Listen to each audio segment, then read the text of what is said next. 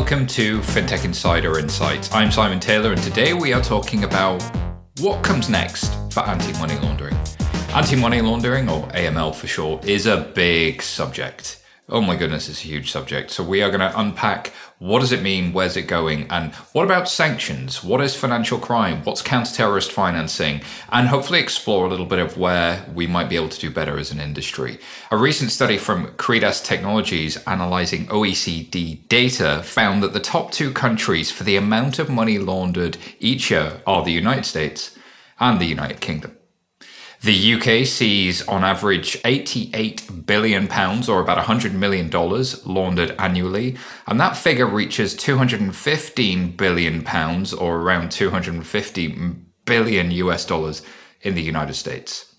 This makes up a sizable chunk of the £1.8 trillion, or $2.1 trillion US laundered globally, a staggering 3% of global domestic product. So today we're looking at how do we keep up with this sizable task of dealing with money laundering? What stands in the way of fintech businesses, financial services companies, and everybody? And can the problem be solved? So to get started, I'm not alone. I'm joined by a panel of incredible guests. Making a debut, I'm joined by Jessica Kath, who's head of financial crime project delivery at FinTrail. Jessica, thank you for joining us. Great to have you with us. Great to be here. Thanks for having me on the show. It's an incredibly long title, but basically I've been at FinTrail for almost 2 years now. FinTrail are an anti-financial crime consultancy. They've been around for around 6-7 years. And we primarily work with fintechs, obviously in just the anti-financial crime space. So it's super exciting to be here, and we have, deal with all different types of challenges. And we're increasingly working with traditional institutions, reg techs, lots of different people that want to take a brand new approach to solving all of these kind of financial crime challenges. And in my role, I kind of head up the core consulting team to solve all those challenges. So designing frameworks, assuring frameworks, reconfiguring frameworks, solving all the problems. So hopefully I can add something today in the conversation. Solving all of the problems. All of the problems. I'm so here for that. Also making a FinTech Insider debut is Adam Gable, who's Product Director of Financial Crime and Treasury Risk over at Temenos. Thank you so much for joining us, Adam. Remind us a little bit what you do at Temenos. Thank you. It's a pleasure to be here. Thanks for the invite. Yeah, I'm Product Director for Financial Crime, Treasury, Financial Risk Management at Temenos. My overarching responsibility is ensuring our products and coverage in this area remains relevant, competitive, delivers customer value. Probably the bit my bosses like most is that I grow market share. For those who don't know Temenos, it's probably for context, just worth pointing out, we frame ourselves as the world's number one banking software company. This is based on a number of metrics, but I think it's 41 of the top 50 banks run Temenos software. We have 3,000 customers across 150 countries. I think that puts us in quite a privileged position in as much as, we get to see a real cross-section of the industry and talk to lots of customers with different problems and challenges. Hopefully, I can add some value today. All adding value, I dig it. And last but by no means least, also making a debut, is Joe Robinson, who's co-founder and CEO over at Hummingbird. How are you doing, Joe? Tell us about Hummingbird. Doing well, thank you. Joining you from Seattle, Washington this morning, where it's very early. I'm Joe Robinson, CEO of Hummingbird. We're a platform for investigating financial crime, and we work with some of the top institutions in the world today in banking, payments, cryptocurrency. We are a platform for actually doing the work of compliance investigations. So excited to be here.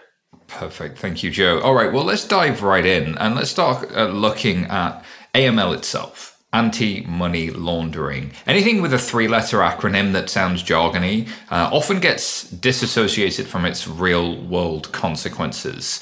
Adam, do you want to start me out with what are the real-world consequences of money laundering? How does this impact person on the street, businesses, the society, the economy, and everything?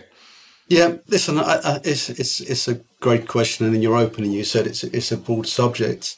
The fundamentals, I think, are as broad as societal, as you say. The first AML, anti-money laundering regulation came out, I think, circa 40 years ago now, when the world was a lot simpler. But the premise of that regulation was to prevent, governments setting out to prevent the financial system being used for illicit purposes, essentially. And I think, in my mind, I see it as kind of a two-directional thing. One, you spoke about sanctions, and the idea of sanctions is that the financial system isn't used to process funds and pass them on to people that may use the funds in a legitimate or an illegal way. More frequently, sanctions are used as foreign policy, even to the point of, people that break environmental policies might be on a sanctions list. And then the other direction of that traffic, if you like, is criminals have illegitimate funds that gained from illicit means. And the purpose of anti-money laundering is to prevent the financial system being processing those gains. And what criminals are essentially trying to do is put a distance between the illegitimate source of those funds and make them legitimate so that those funds can then be processed. And that's where AML regulation comes in. As I said, government set about putting in the first legislation some 40 odd years ago now. That net has been increasingly broadened. And now the task falls on regulators to implement those policies, and then on banks themselves to comply to that regulation. And what we know is that if they don't comply, there are heavy kind of repercussions, big penalties, reputational damage. I'm based in the UK. It's one of these things where you never need to look far back in the news to see a failing in this area. And I was a bit worried kind of joining this call because AML feels like an uphill battle and doom and gloom. And we're here to talk about the future and how we can make it better. But just going back to that point, you really don't need to look far back to see, failings in this area. HSBC were fined at the end of last year for AML failings. NatWest, the first of its kind, was taken for legal prosecution by the Financial Conduct Authority, the first of its kind, and actually where the FCA are sharpening their teeth, and the potential is that bank execs can actually now be put in prison for failings in this area. So the repercussions are huge, financially, reputationally. And I think the last thing I would say on the subject is, as I said, Temenos, we talk to banks, we often want to get under their skin and understand what they're trying to achieve. And more what we're seeing is, the ethics of banking come into the foreground, particularly as, customers are associating with brands rather than bricks and mortar. And when I speak to people in this space, people working in this space, what you sense is they're almost on a crusade, a moral duty. They really understand the implications of money laundering and the fact that, as you said in the outset, there are huge quantities of funds that are flowing through the financial system, all gained illicitly. I said people trafficking, drug dealing, terrorist financing. And the people that work in this space, it feels like they're on a crusade to kind of really make a difference. And that permeates through the bank. And I think more and more I'm seeing this kind of, the ethics and the moral duty, not just to comply, but to really, bring back, I say that loosely, but really bring the ethical element and the moral element into banking and bringing that to the fore. Joe, make this real for a person on the street for me. People talk about terrorist financing. People talk about drugs. People talk about crime, human trafficking. These sort of very jargony words. What is the actual impact to society here, and what are organizations supposed to do to stop this? Oh, it's huge. It's categorically people exploiting other people for profit, right? We have crimes of profit. And I think one of the fascinating things about AML is, you can go after specific crimes with specific tactics, or you can try to make them generally less profitable and choke off the flow of funds within those criminal enterprises. That's what AML is all about. It's one of the most effective tools we have to broadly fight financial crime and fight crimes of exploitation. And it's practiced, as Adam says, by a lot of great people in the financial industry. It's just a fascinating industry from the perspective that you have really an unsung hero of the financial industry that's working to keep our society safe and keep the industry safe, and is often doing this work without a lot of recognition. So. Well, that's the thing. Would I be wrong in saying that banks are sort of a little bit like the police of money in that they have to enforce a lot of the rules? They have to catch the bad guy. Sure, once they catch something they suspect to be wrong, they then have to take that to law enforcement for law enforcement to go prosecute it. But that doesn't look unlike the police. They catch the bad guy and then take them to court. That's a big role, and except if they get it wrong, the police don't get fined. If the banks get it wrong, they get fined. And there are some big numbers involved there. Jessica, as you describe this to friends, family, why did you choose to work in anti-money laundering? What drew you to this subject? So for me, I'd love to say it was, the social change, it was, all of the issues around, helping people. For me, it's about solving problems. But I think it's really, really critical to remember the consequences. So when we're looking to solve problems around money laundering and all different types of financial crime, when we're tweaking controls or reconfiguring a system, we often forget what the consequences are. And that's, what the individual person might feel, that individual person that's lost all of their life savings from fraud, which have then been laundered through the system. And also things like, if you've got bribery happening, you have complete economic instability, weakening of democratic institutions. There are so many consequences in terms of financial crime. So our roles in this industry are really key. So, Adam, talk me through what have been the big changes you've seen in the last 5 years. We mentioned some of the fines, but what are banks doing? What's happening with law enforcement? What are the changes really going on? Yeah, I think a couple of things I'd say. I think from a regulatory standpoint, it's clear regulators are getting more scrutinous. Fines are bigger. You can see that in the data points. I think in terms of regulatory change, there's lots of noise about things coming on the horizon. EBA are revising the AML framework, FinCEN are making similar noises. I think one of the things I would say kind of most impactful about the industry over the last 5 years is really that rapid march to digitalisation, I think accelerated by COVID. Bricks and mortar are less of a thing, volumes are increasing, and with that is the attack surface area. Perfect. And Joe, speak to me about the digital world from an attack surface area standpoint, but also from a response standpoint. Well, we've seen an explosion of investment in fintech and cryptocurrency from the beginning of 2021 through today. From a digital perspective, it's a whole new world, right? Digital assets are much more trackable than your traditional paper-based currencies. And that results in new measures for AML. It results in new opportunities for tracking. We see a lot of cryptocurrency exchanges working on the exchange of information between themselves. And I think it is very promising. Now, of course, there are technologies designed to evade that. That's another topic. But I think the future of digital currency is very promising in the AML world. Yeah, and I think it's an important point. People don't realize that whilst the banks are the police of money, the way that they do their investigative work is reliant on other banks. And Jessica, maybe you could help me understand, what are the challenges facing being a bank or a fintech in today's market trying to prevent money laundering? I think you've actually picked up on one of the biggest structural flaws in the whole financial crime framework. Using that term, kind of the banks as the police, is one of the biggest structural issues. Because obviously we don't have access to all of the intelligence that are coming from individual banks, individual payments firms, all across the industry. That goes to your law enforcement agencies. It goes to your financial intelligence units. We don't see the whole networks behind all of these different financial crimes. And I think at its very heart, that's a real challenge. We're not the police. Ultimately, it should be down to law enforcement.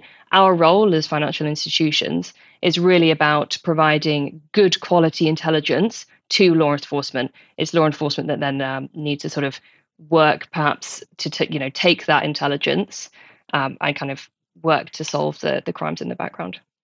And for people that have never worked in an AML department, how is that intelligence collected? What evidence are they doing and what are they doing with it? Yeah, absolutely. So it all boils down to filing suspicious activity reports, which ultimately come from, a bank or an institution will need to build up their own internal controls to be able to spot suspicious activity.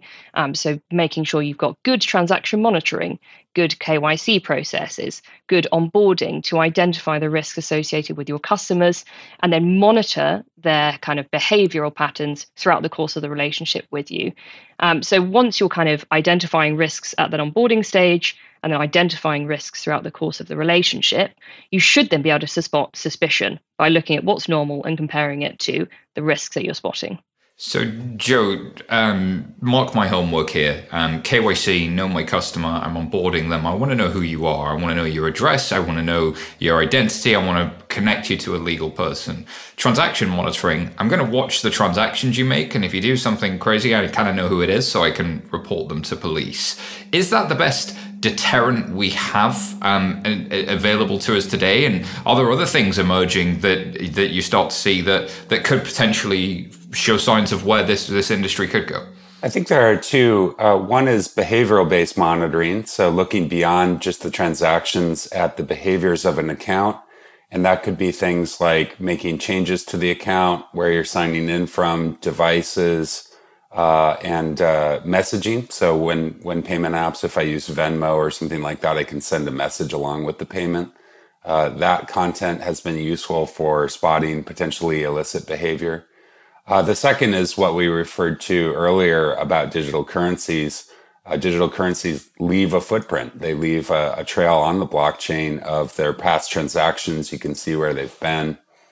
There are evasive technologies to obscure that, but for the most part, AML professionals are able to track that back and infer from the pattern of transactions leading up to the present time what's happened with that currency and where it's been. So those two are, I think, emergent technologies and practices that are changing AML. It's not just follow the money, it's follow the behavior. And I think the both of those combined is really, really powerful. Joe, just to double down on that, do we have a bit of a data quality problem in the traditional financial system? Because I think about what a bank has is they can only see their customers and what other fintechs or banks tell them is true. There isn't this one global transaction record that they can just go follow the money on like exists in crypto. And also, where did that data come from? Is it good enough? Is it clean enough? Is there a data quality problem, or is the problem somewhere else? I think generally, yes, particularly in parts of the industry that have been around for a while. They're just dealing with legacy technologies, right? We have on-premise technologies and servers, fragmented data systems. You think about the history of banking, it's one of a lot of mergers and acquisitions. So when banks roll up into conglomerates, they're dealing with old data sources from the different companies that they've acquired. It just makes it very difficult to get a holistic picture of the subject of an investigation. And as a result, compliance professionals, they spend quite a bit of their time just querying for data, finding it, and bringing it together in a place where they can actually infer about the activity.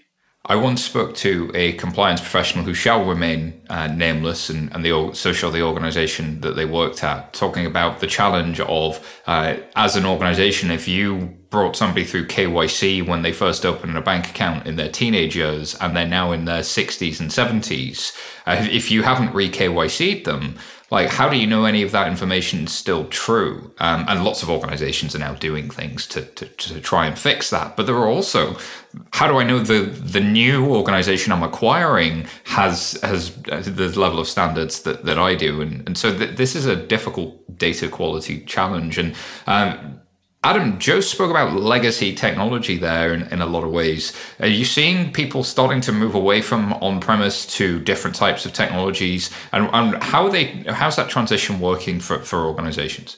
Listen, it's an area of growth that we're seeing at Temenos. We're doing quite a lot of investment in cloud, software as a service, in acknowledgement that the benefits that delivers in terms of scalability, resilience. The thing that I would say, and Temenos ostensibly is a core banking provider, and we provide services around that core banking. Progressively, we've seen people move to cloud adoption, get over the hurdles, the kind of barriers that prevented them from doing so previously. But in the financial crime space, we're particularly seeing a want to move to that model where it's a fast path to modernizing systems, to bringing down those barriers of entry. And I would term it as such that almost a want, and I'm interested in what the panel thinks, for this kind of, let's say, necessity of being a banker, doing banking, to almost a want for that to be commoditized, as simple as possible, as off the shelf as possible. And I think cloud lends itself to that model, turnkey, fast time to discover, provision and consume financial crime services. So definitely, we're seeing an appetite for that, and equally, as a company, we're invested in building that out as capability. Jessica, what are your thoughts? Are you seeing similar trends? I think this is actually really interesting in terms of data quality, because yes, data can be in a terrible state. Yes, particularly with larger institutions, but it's not you can solve that. You can clean up the data and get your data sets in order to deploy new solutions to try and solve this challenge. However, even when you have that clean data, there are still probably going to be issues with your data. So it's, again, what sort of models or machine learning you're putting on top of it, what rule sets you're deploying on top of that clean data to make sure you've mitigated the other issues, like things like discrimination issues or other kind of things that we need to think about when we're deploying financial crime controls. Is your data considering different inclusivity issues, those kind of things? So yeah, data is an issue and it's a challenge to deploying new technologies. But even when your data is clean, there might be still some challenges in terms of effective financial crime management. And in terms of effective financial crime management, Jessica, there's also the tipping off rule. Do you want to just briefly describe what that is for our audience and how that impacts financial institutions? Yeah, absolutely. So if you are dealing with suspicious activity and perhaps you've spotted something that's an issue and on someone's transactions, you look into it and you think, yes, this is actually suspicious. I'm going to file this to the Financial Intelligence Unit as a suspicious activity report. You will have to sort of block that account. And it's a challenge because that customer might come back to you and say, why have you blocked my account? What's the issues? I want to move these funds. And it's down to the institution. They are not allowed to tip that customer off of a potential investigation or a filing that might be happening in terms of their sort of activity. So yeah, we can't tip people off of any potential investigation or any information that's gone to the financial intelligence units. And there's a risk that whilst it was suspicious, it was also perfectly legitimate. So you could be wrong. Somebody could be not able to make a rent payment or not able to live day to day. And there are all these consequences. And I know organizations go to great lengths to make sure that's not the case. Adam, you wanted to jump in there briefly as well. I'm just going to, talking about data quality, I wonder if there's a bit of an elephant in the room in as much as, every bank's view, and I totally, take on the points about quality and access and siloed data challenges that legacy systems exacerbate. But every bank is looking at the world fairly myopically, right? It's looking at its data, and money flows all over the world, all through the financial system. I think it's probably something you're going to bring up, but it's something the world hasn't quite navigated yet, and it feels like there's lots of talk about it, appetite, tech sprints, hackathons. They're playing with the idea. I kind of wonder if we're talking about where AML's going, whether that's going to be the kind of game changing watershed moment that really will change the game, and obviously data is at the heart of everything. Well, Joe, post sort of 2008 and then indeed post some of the big fines that came out in 2011 onwards, we saw financial institutions hired lots and lots of compliance officers and AML specialists, but did they necessarily take the time to go look at the underlying systems and data quality?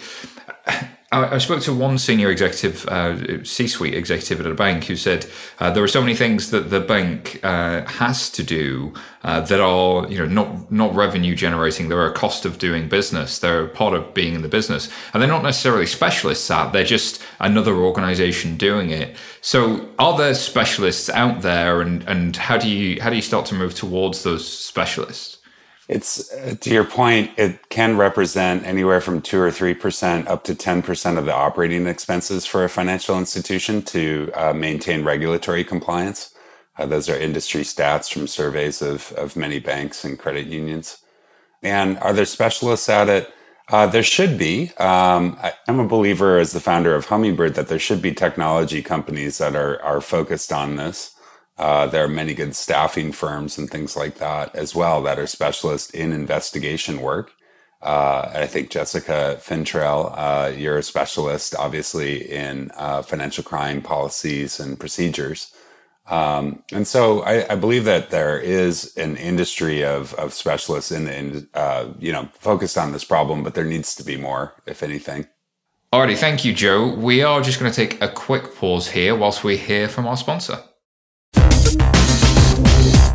Did you know that the majority of people are investing in cryptocurrency through a taxable account when they could be using an IRA, that's an individual retirement account, and avoiding or deferring those taxes? With Alto Crypto IRA, you can invest in crypto without tax headaches, creating a free account in only minutes. Choose from over 150 coins and invest with as little as $10. That's right, only $10. No setup charges and no account fees. To open an Alto Crypto IRA with as little as $10, just go to altoira.com/insider. That's altoira.com/insider.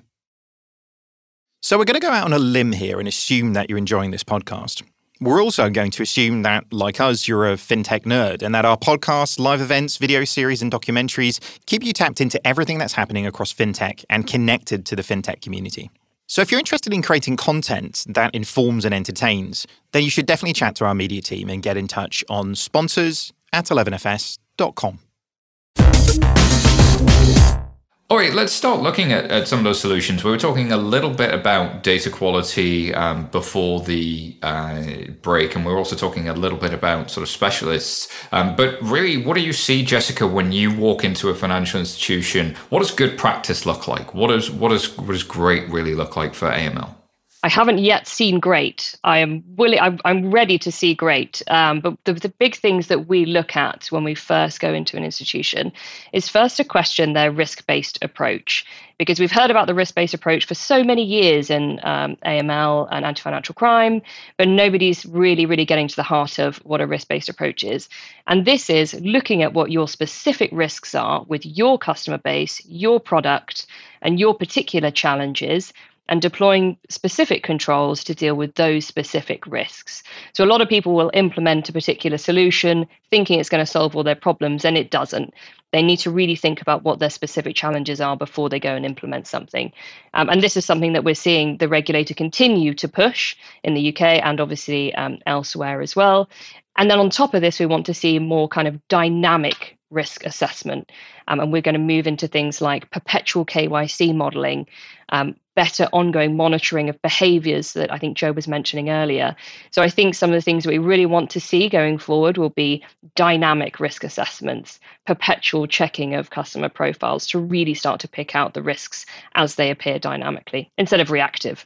Yeah, well, the temptation can be to react, but also de-risk entire sectors and just say, okay, if it's in charities or gaming or that whole sector is all bad and we just won't touch it, which can be financially exclusionary. It can be discriminatory, and yet the organizations are sort of allowed to do it because it's seen as a commercial decision as much as anything. And actually, this de-risking thing is kind of a very blunt instrument and arguably an ineffective instrument for actually managing the material risk, Jessica. Yeah, absolutely. And in February 2021, FATF, the global kind of standard setter, the Financial Action Task Force, they launched a project to look at de-risking. So people were deploying their principles in a way that left out people from the banking sector, which is a real challenge and not what we're trying to do with our anti-financial crime controls. We're trying to spot criminals, not keep people out of the banking sector. So I think they've finished there and concluded their assessment on that. And they're now starting to look at how to adjust their principles to prevent the de-risking from happening.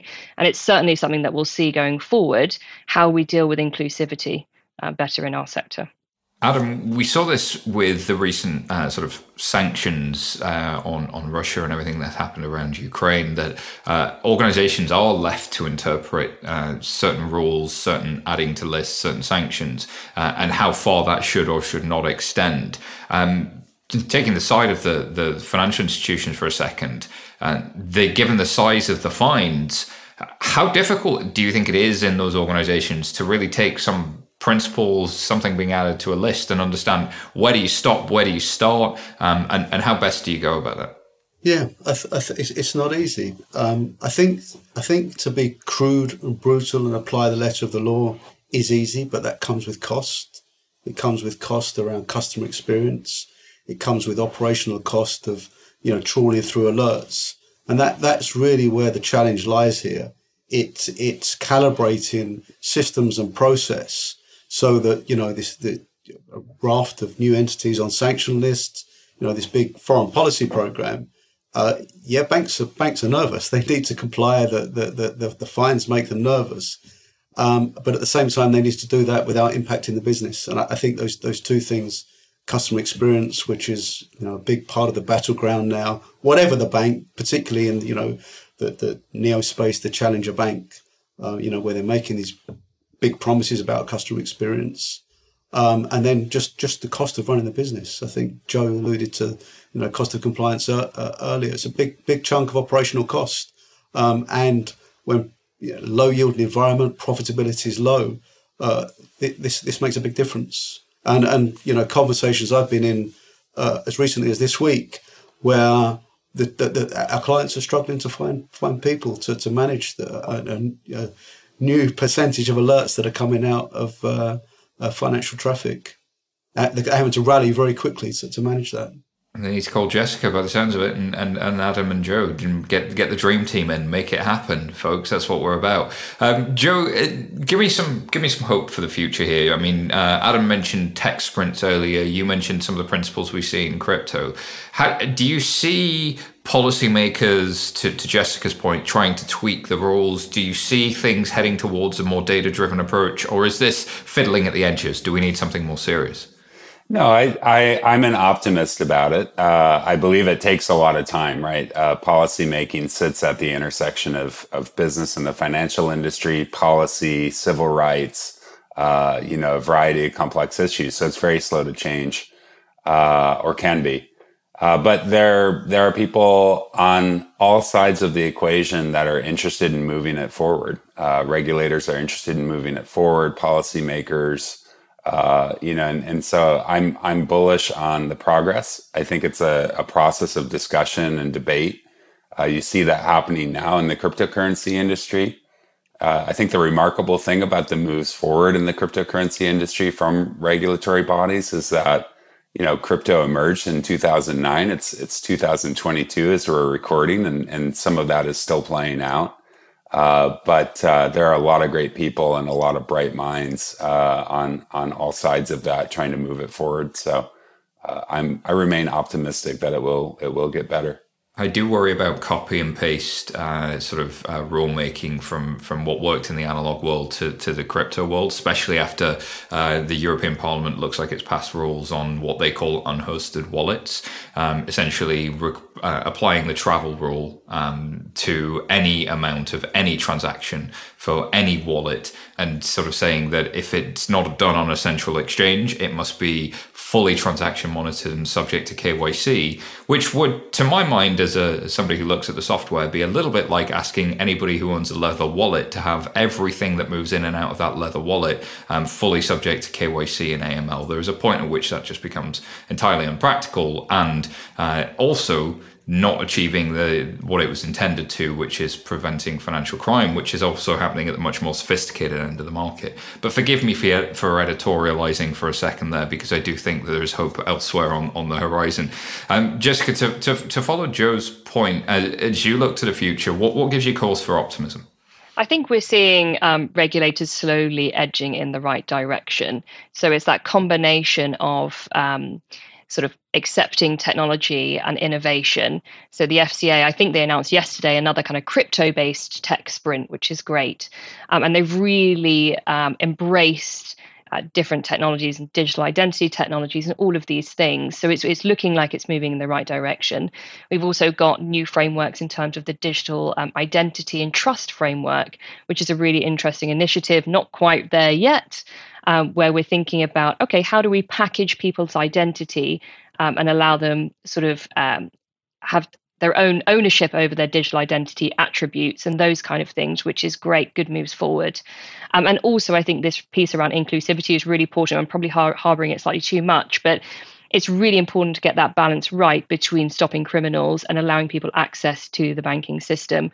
So I think that combination of inclusivity, but also technology, we're probably going to be going in a good direction. You mentioned something there alluding to self-sovereign identity or the ability to allow people to take their own data with them between organizations rather than logging it in one centralized place. My data would follow me around the internet and I would permission some other entity to see it should I wish to take borrowing for them or something along those lines. Really encouraging to see people start to look at things that come out of the privacy world, but that can also be used by the law enforcement world. Adam, what gives you cause for optimism? Yeah, I think there is cause for optimism. I think, AML has historically been a game of cat and mouse. As banks get smarter, so do the bad guys.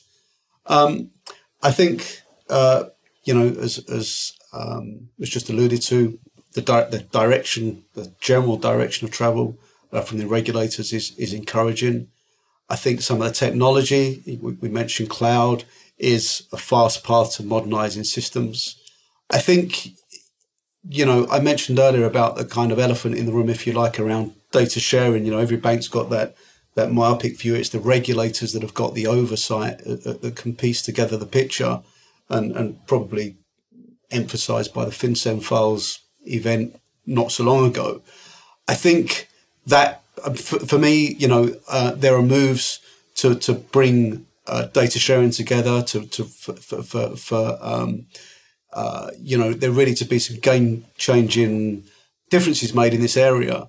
I think that's definitely technology plus the way regulation is rolled out plus the ability to do some form of data sharing. I think lends itself to be quite game-changing. I was reading there was an exercise in Estonia recently. They called it the AML Bridge, a small pilot.